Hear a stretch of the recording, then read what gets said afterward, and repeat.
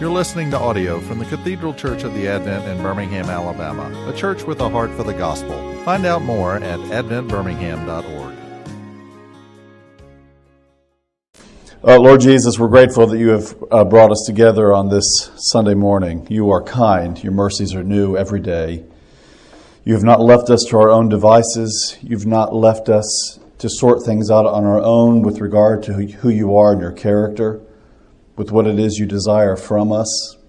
I pray, O Lord, that you will give us the wisdom and the clarity to know how to move that into the warp and woof of our lives. Lord, I thank you for these friends who are here. Lord, I know that so many of them are carrying burdens that are spoken and unspoken, and I pray that you will strengthen and encourage them even this morning, I pray. In Jesus' name, amen. Well, this is our last week together, so what I'd like to do is spend a little bit of time in review, kind of say where we've gone and where we've been and where we are now, and then talk a little bit about some of the pieces that we did not get to in the writings. If you remember from our first week together, for those of you who are here, and I know this isn't a class, so who's taking notes? But I identified the writings in the Old Testament as that portion of the Bible that raises the question, what do we do? How do we live given the complexity of human existence? And again, I think this is one of the features of the Old Testament that I so value, especially I think as I age for whatever reason. And the Old Testament doesn't allow you any kind of escapist view of the Christian life. There are religions on offer out there for that kind of thing. And there are even streams of the Christian faith that are kind of stoic in their view of what it means to be a Christian. You live into the mean, into the sort of middle of human existence, not getting overly joyous, not getting overly sad, kind of living in the middle, and that's how one protects themselves from suffering. That's the idea with Stoicism. And the Old Testament just won't allow it. It pulses.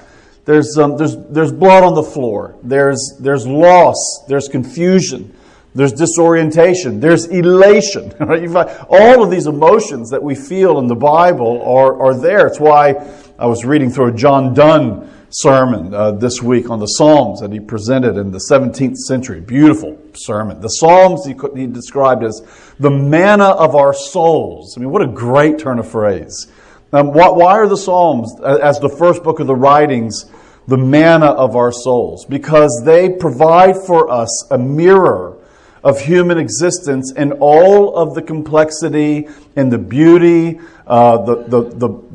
the storm and the struggle, right, to use that sort of romantic language of what it means to live in human existence. And it does so in light of, and this is what's crucial, the authority, the assumed presence of the law and the prophets.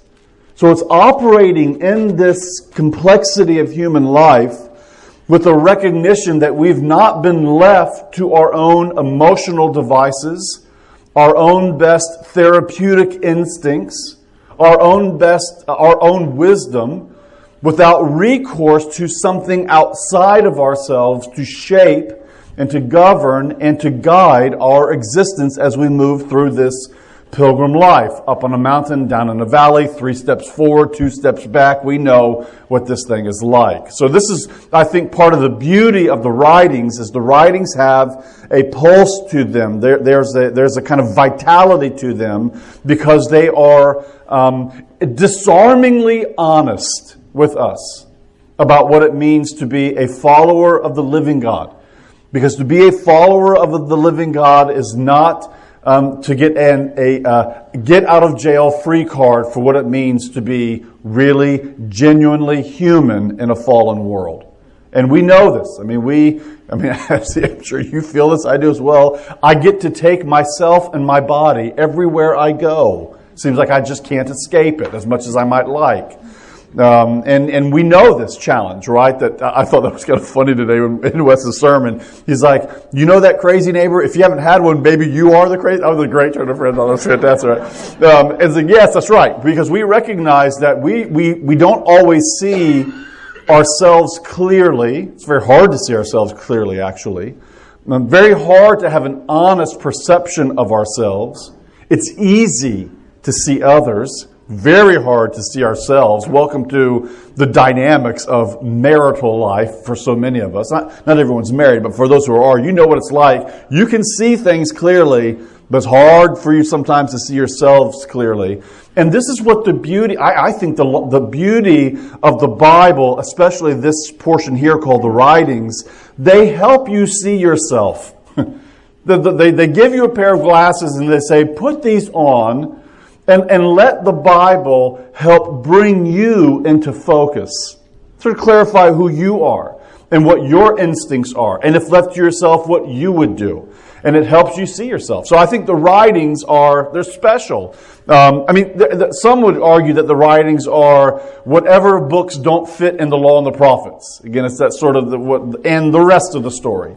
But I find the writings to be something very special and very pertinent. They're pertinent for all moments in time, but I feel like they're very pertinent for our moment in time. As we are sorting through so many moving pieces within our culture and our moment and our church, just sort of thinking through these things. We need the writings to help us understand ourselves and human fallenness and what our hopes and joys are and what our ultimate delight is as well. The writings they press on all of those exposed nerves of our moment, and they do so, I think, with beauty and with hope. So we spent our first 5 weeks together looking at this one scroll that's within the writings called the Megillot. And it's interesting, right, when you think about the way in which scrolls function. It's a technology that we don't use. But the way a scroll would function is they were of a certain length. That's why, so for example, I in my office, I've got individual copies of the book of Isaiah, an individual book of Jeremiah, an individual book of the minor prophets, and they all sort of look the same size. So Isaiah, Jeremiah, Ezekiel, the minor prophets, and these 5 small books called the Megillot all fit on the technology of the one scroll. So this scroll of Ruth, right? Song of Solomon. Am I ringing? A Song of Solomon, and then Ecclesiastes, then Lamentations, and then the book of Esther. Oh, you're coming to rescue the ring. Thank you. Yeah, no. It's like I kept hearing myself. It's like when you're talking to someone on the phone and they've got Bluetooth on, and you're like you say something and then you hear yourself again. That's very. I like to hear myself once, and that's enough. You turn that down. Thank you so much. Oh, that's better. Can you still hear me? Okay. This has actually been. I've taught this stuff before in various settings, but this was a bit of a discovery with you all. I think there's actually something to the structure of these 5 small books on this one scroll, that there's this kind of, I don't want to get lost in the details here, but a kind of chiasm where you're building sort of toward the middle and then out again, so that the outer 2 books, Ruth and Esther, think of these remarkable women within the history of Israel. One of them, a Moabitess woman, who is the paradigm of the virtuous woman, which in and of itself is an offense to a certain kind of Jewish mindset. The wrong woman is the virtuous woman, right? But it's Ruth who embodies that kind of dependence and trust on Israel's God to provide for her and for Naomi in a difficult moment. And we go from the desert to the mountaintops with Ruth. We go from the loss of everything. You think to be a young woman, especially an older woman in the ancient world with no husband and no male offspring, you are of the most vulnerable. Now, that's hard for us to think of in our world in the same way, but in the ancient world, to be a barren woman with no husband and no potential offspring is ultimate vulnerability. That was Naomi. And that's why Naomi tries to shed herself of her daughter-in-laws, because they still have a chance. But Ruth, in a moment of incredible beauty and loyalty, links herself to her mother-in-law, and more importantly, to her mother-in-law's God. Your people will be my people. Your God will be my God. And that's the act of faith that we see in Ruth in the midst of what must be a disastrous experience and moment. She puts all of her hope, all of her confidence in Naomi's God. And they move like the Israelites did from so long ago, from the plains of Moab back into Israel to see the Lord provide for them, and the Lord does in this miraculous way. And so we see by the end of the book of Ruth, Naomi, the destitute, barren woman, who in many ways embodies and signifies, figures for us, the destitute and barren woman of Zion, all of Jerusalem. Who now has an offspring and a child in her arm at the end of the book. It's a testimony to the incredible and gracious character of God's providence. And if you think about Ruth and Esther as bookends on this scroll together, you have two women that are embodying wisdom. Wisdom, by the way, in Hebrew, this is an interesting point, is a feminine noun.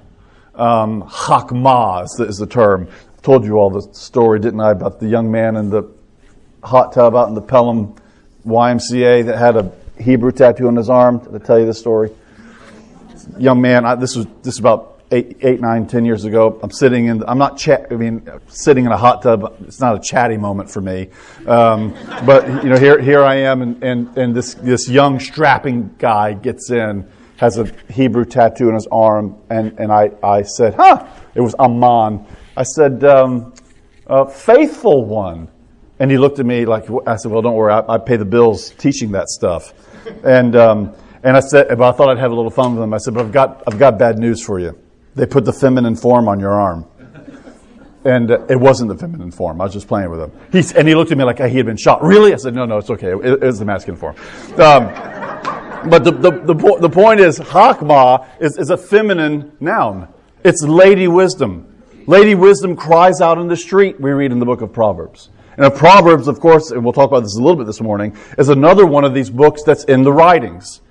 So Lady Wisdom is now personified in Ruth and in Esther. They're showing us in storied form what real wisdom through the lens of the fear of the Lord looks like. And you remember that sort of beautiful moment in Esther where Esther says, okay, Mordecai has just laid it on her in a very thick way.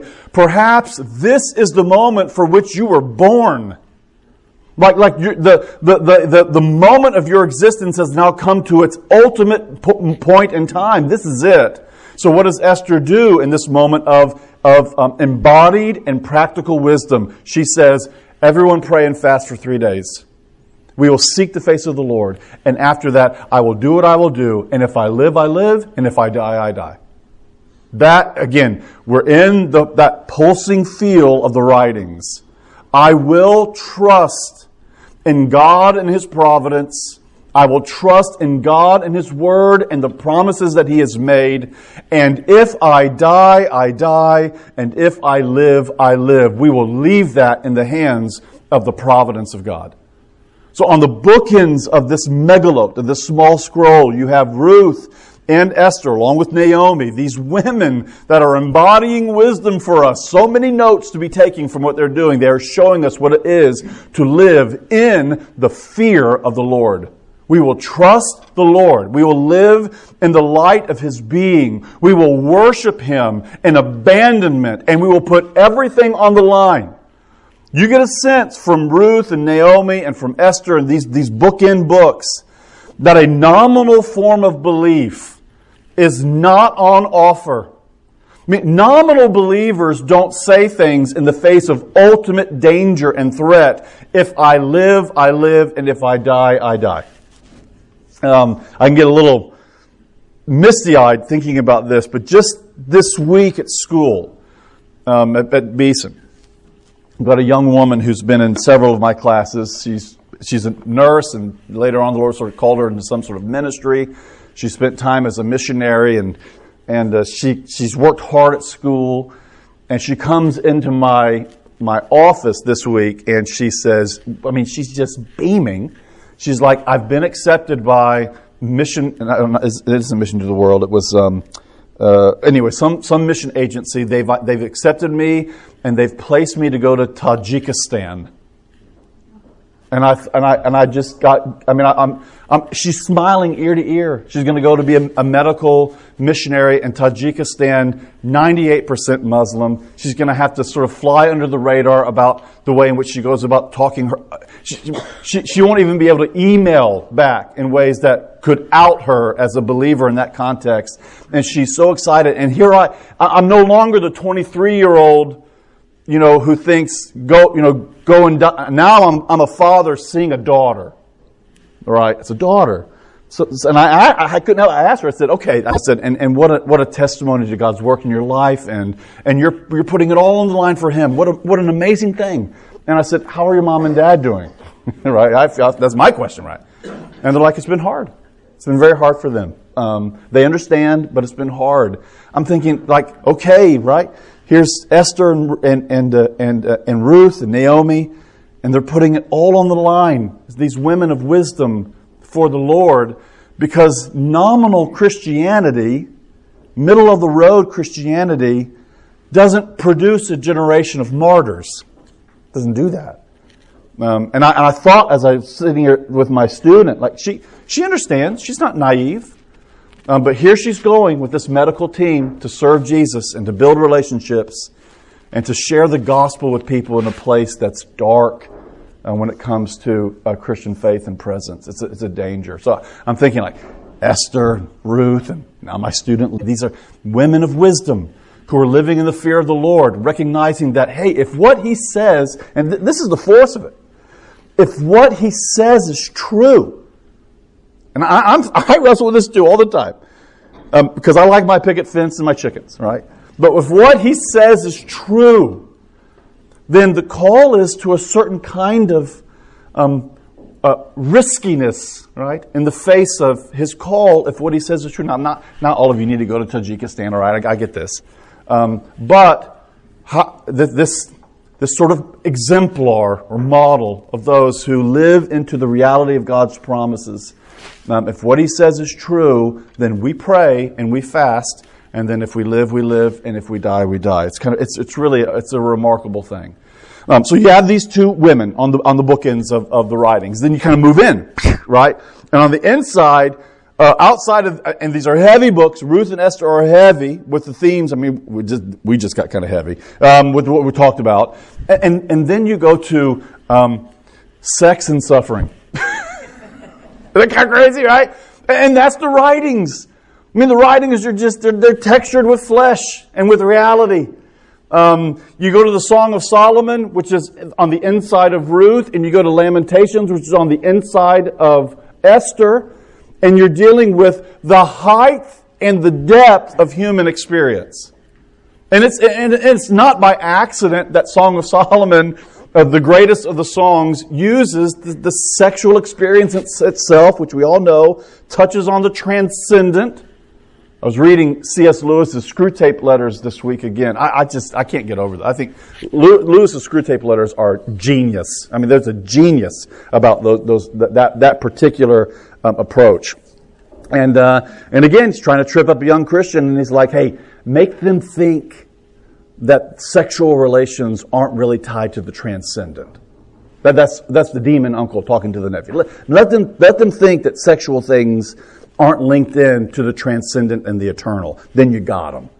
And that's exactly what Song of Solomon is doing. Song of Solomon is a book that is intense and it's passionate, but it's not sort of reduced, to 12 steps to a hotter. It's not the cosmopolitan cover of the Old Testament. You see these in the Publix line like 12 steps to what? Who reads it? Maybe you all read that. That's okay. It's not that. It's letting you know that this human experience of man and woman and their complementarity, the one to the other, in marital sexual relations, that particular event itself touches the divine. It gives you, unlike any other human experience, some sort of instinct and understanding of what it is to be in communion with the living God in an unfettered way. And that's why the Old Testament can't seem to talk about the failure of the relationship between God and His people without using the marriage metaphor. The marriage metaphor is the lens through which God often describes the breakdown of the relationship. And she bore a second son named Lo Ruchama, no mercy. Not bore him, Hosea, a second son, bore a second son, Lo Ruchama. And we're horrified because now we know that the wife of Hosea's youth has now become the faithless one who's bearing a child that's not his own. And we all sense the breakdown and the hurt. We're vulnerable, right? I mean, you think about marriage as an institution, and you see this in God's relationship to His people as well. Marriage as an institution is remarkably strong and fragile at the same time. It's unlike many other things in this world. It's strong and it's fragile. It makes us vulnerable, and it gives us the comfort of fidelity as well. I mean, we feel these tensions. And Song of Solomon takes you to the height, and Lamentations takes you to the belly of the earth, to let you see what it is to really live in human suffering. And both of those are in the writings. They're the yin and the yang. They come together to form something, to let us know something about what it means to live in human existence. We know what it is to live in the fullness of joy, and we know what it is to live in the fullness of despair. I've discovered this week, over the past few weeks, you ever buy these books? I'm notoriously bad at this. Matter of fact, I should be. You all should hold me accountable. I don't really want you to, but I'm the guy that reads the review in the Wall Street Journal and go, "That looks great." Amazon purchase, it arrives, and I'll put that on the shelf and read the preface, and then you do it too, Jim. I know you do. I ordered years ago Reinhold Niebuhr's Gifford lectures on the nature and destiny of man. Had them on my shelf for years. It's classic. And pulled them off over the past few weeks to read Niebuhr giving us a biblical and reformational doctrine of man. His insight, I'm embarrassed that I haven't engaged it more fully before. Niebuhr's insights into what it means for humanity to be a sinner are absolutely profound. And he speaks about our sinfulness being linked to our human capacity, the uniqueness, this is part of our being made in the image of God, the uniqueness of our human capacity to lean toward and grasp after the infinite, and at the same time be finite creatures. And he identifies sin as the affront against those two factors. So think about this. We have this is St. Augustine 101. Our hearts are, I wish I was with John Halseywood this morning because he's talking about this for our kids. Our hearts are restless until they find rest in you. We all know that, and again, this is part of Song of Solomon, I think, the transcendence of even a human sexual experience done in the faithfulness of the marriage bed, taste of something more. And although that can't be an end, there's got to be more to this. This has to be an invitation to something more. We have a capacity and a desire for the infinite. Our hearts are restless until we have rest in Him. But we're also finite. So here's the sins that the two particular sins that Niebuhr lays out for us in relationship to those realities. Our capacity for the infinite, when we lean against that in rebellion, we turn towards sensuality. As we try to find something finite that or material that cannot live up to the promises of our capacity for the infinite. It's C.S. Lewis's famous claim about children playing in the mud, getting all dirty. We're these children when God has offered us a holiday at the sea. So I think Lewis's point was we're far too easily satisfied. It's not that our satisfaction levels are set too high. We're too easily satisfied. We'll play with mud pies as humans and say, isn't this fun, when the Rocky Mountains are around the corner. Another image that I've thought about this is, it's like going to the gas station when you've got, the Grand Tetons out there and you get excited about that the lime Skittles are back. Which, by the way, I just learned that yesterday from my younger son. Apple Skittles gone. The lime are finally back. So you're like, that's really exciting. Well, we're talking about lime Skittles when the ocean's right there, right? I think that's our propensity towards sensuality. And what about our finiteness? Our offense against our finiteness is in our pride. When we claim too much for ourselves. When we think that we're more than what our finite condition actually says about us. And here we have, in this fascinating pairing, we have Song of Solomon, which gives an invitation to the transcendent, and Lamentations, which lets us know we are rooted in the finite character of human suffering, and we cannot transcend it. And then when you move to the middle, it seems like Ecclesiastes has a special position. One might even argue a privileged position within the writings. What does Ecclesiastes do? Ecclesiastes gives you this incredibly textured and thick. It's an impasto painting.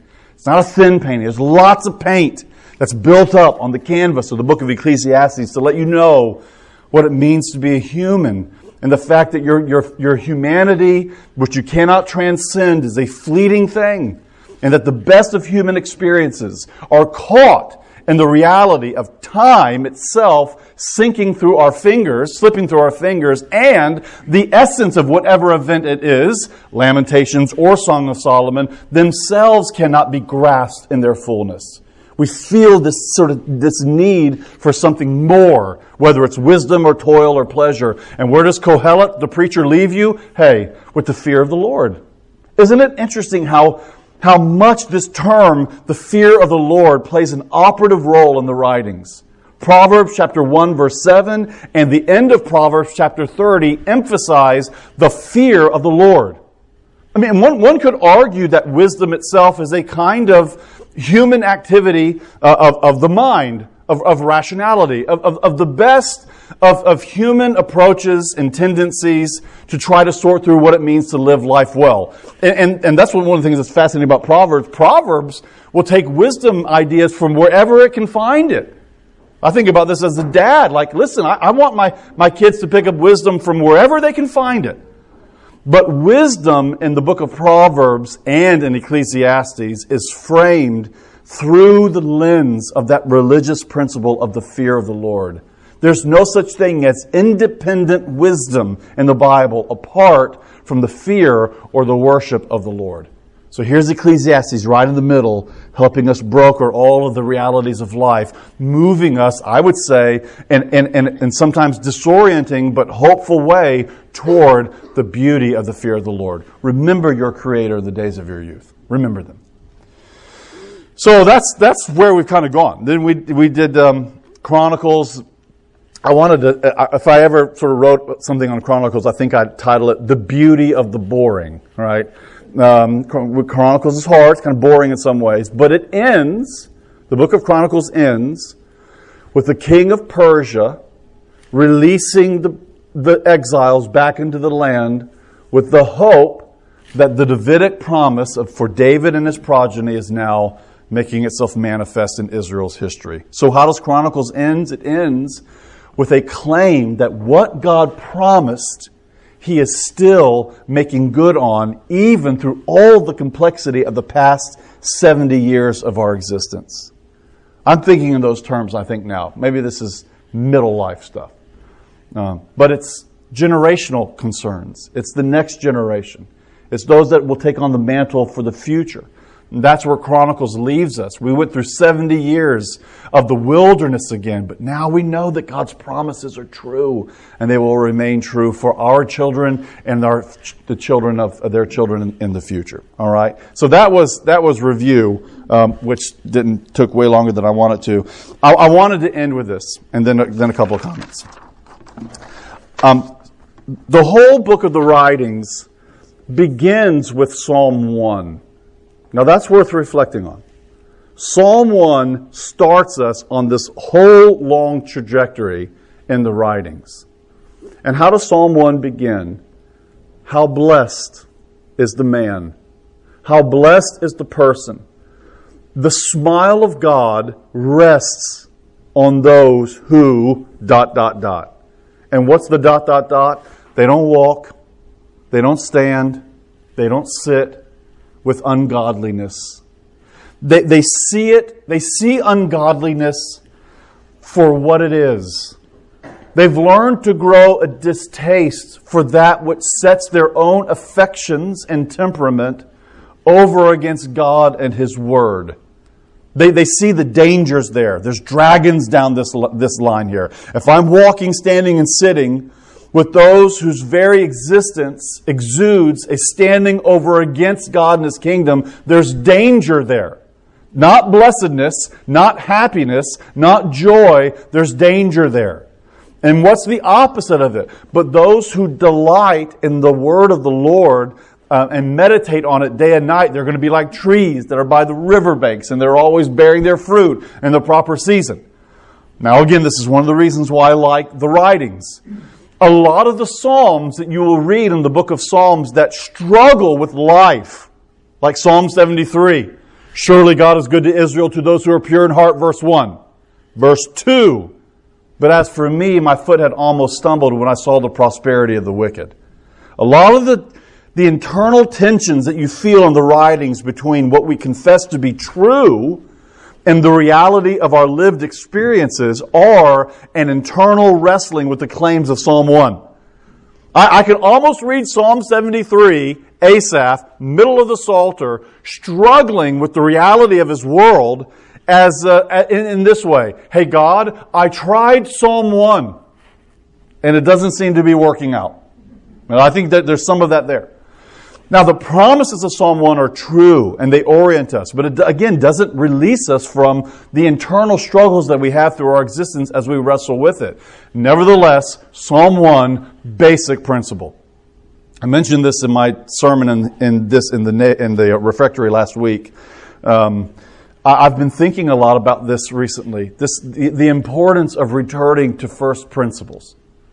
I had a student of mine, a former student that's now a canon theologian at the church where Leslie Hausman came from in Texas. He was in my office the other day. It's kind of one of those amazing moments where the teacher becomes the student. I was just like, you talk, I'll listen. Just a lot of wisdom coming. And he said, here I am, PhD freshly in hand. I'm a canon theologian in this church. And what I'm doing is a catechizing of the people on basic principles, like the Ten Commandments and the Apostles' Creed and the books of the Bible, and helping them think through what it means to be a Trinitarian. And he said, and I felt this, it was a challenge to me personally, and some of you are like this too, as academic-y people, you're always kind of wanting to know what's around the corner that I need to know. What's the new thing around the corner? Where's the exciting conversation going on now? I want to be a part of that. And here was my student like, that can be a distraction. Going back to first principles, and I've wrestled with that a lot. So why is Psalm 1 a first principle, basic kind of thing? Because Psalm 1 tills the soil of the writings and says, here's what the field needs to look like before you even start planting seeds of faithfulness in light of the law and the prophets. And what is it? Their delight and their thinking apparatus is given to God's Word all the time.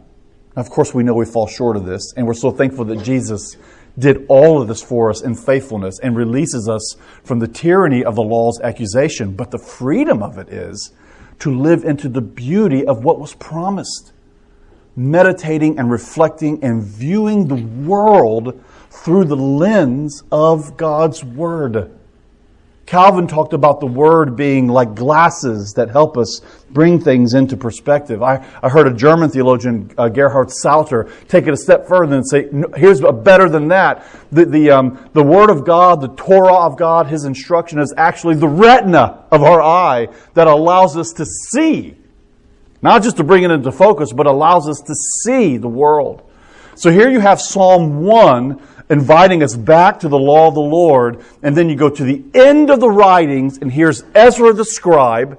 And how is Ezra the scribe described?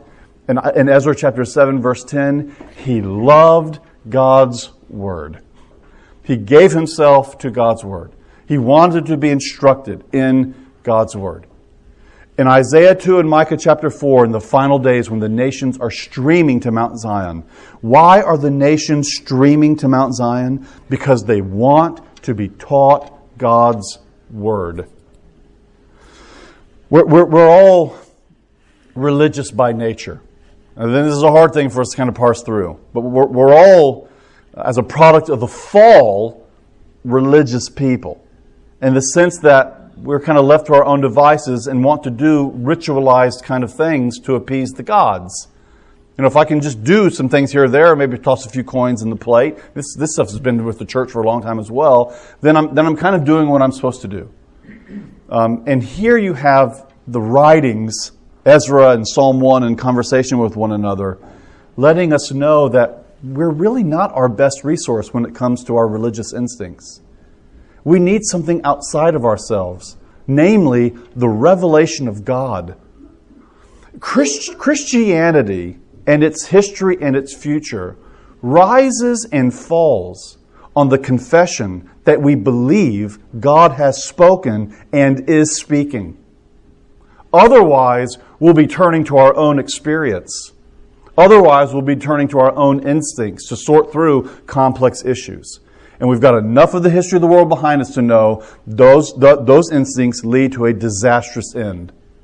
And here we have the writings opening up a fence for us and saying, come into this pasture land here and enter into the space of God's revealed will and character. Because this is where real joy is. You want to be happy? Want to be blessed? Then follow ye in this way here.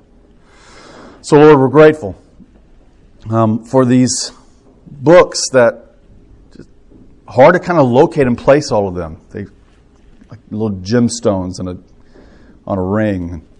Yet each one in their own way attests to something rather profound, O Lord, about you and your ways with us. That you want us to turn toward you, knowing that you've turned toward us in your word. And we ask that by your Spirit you do that in our midst.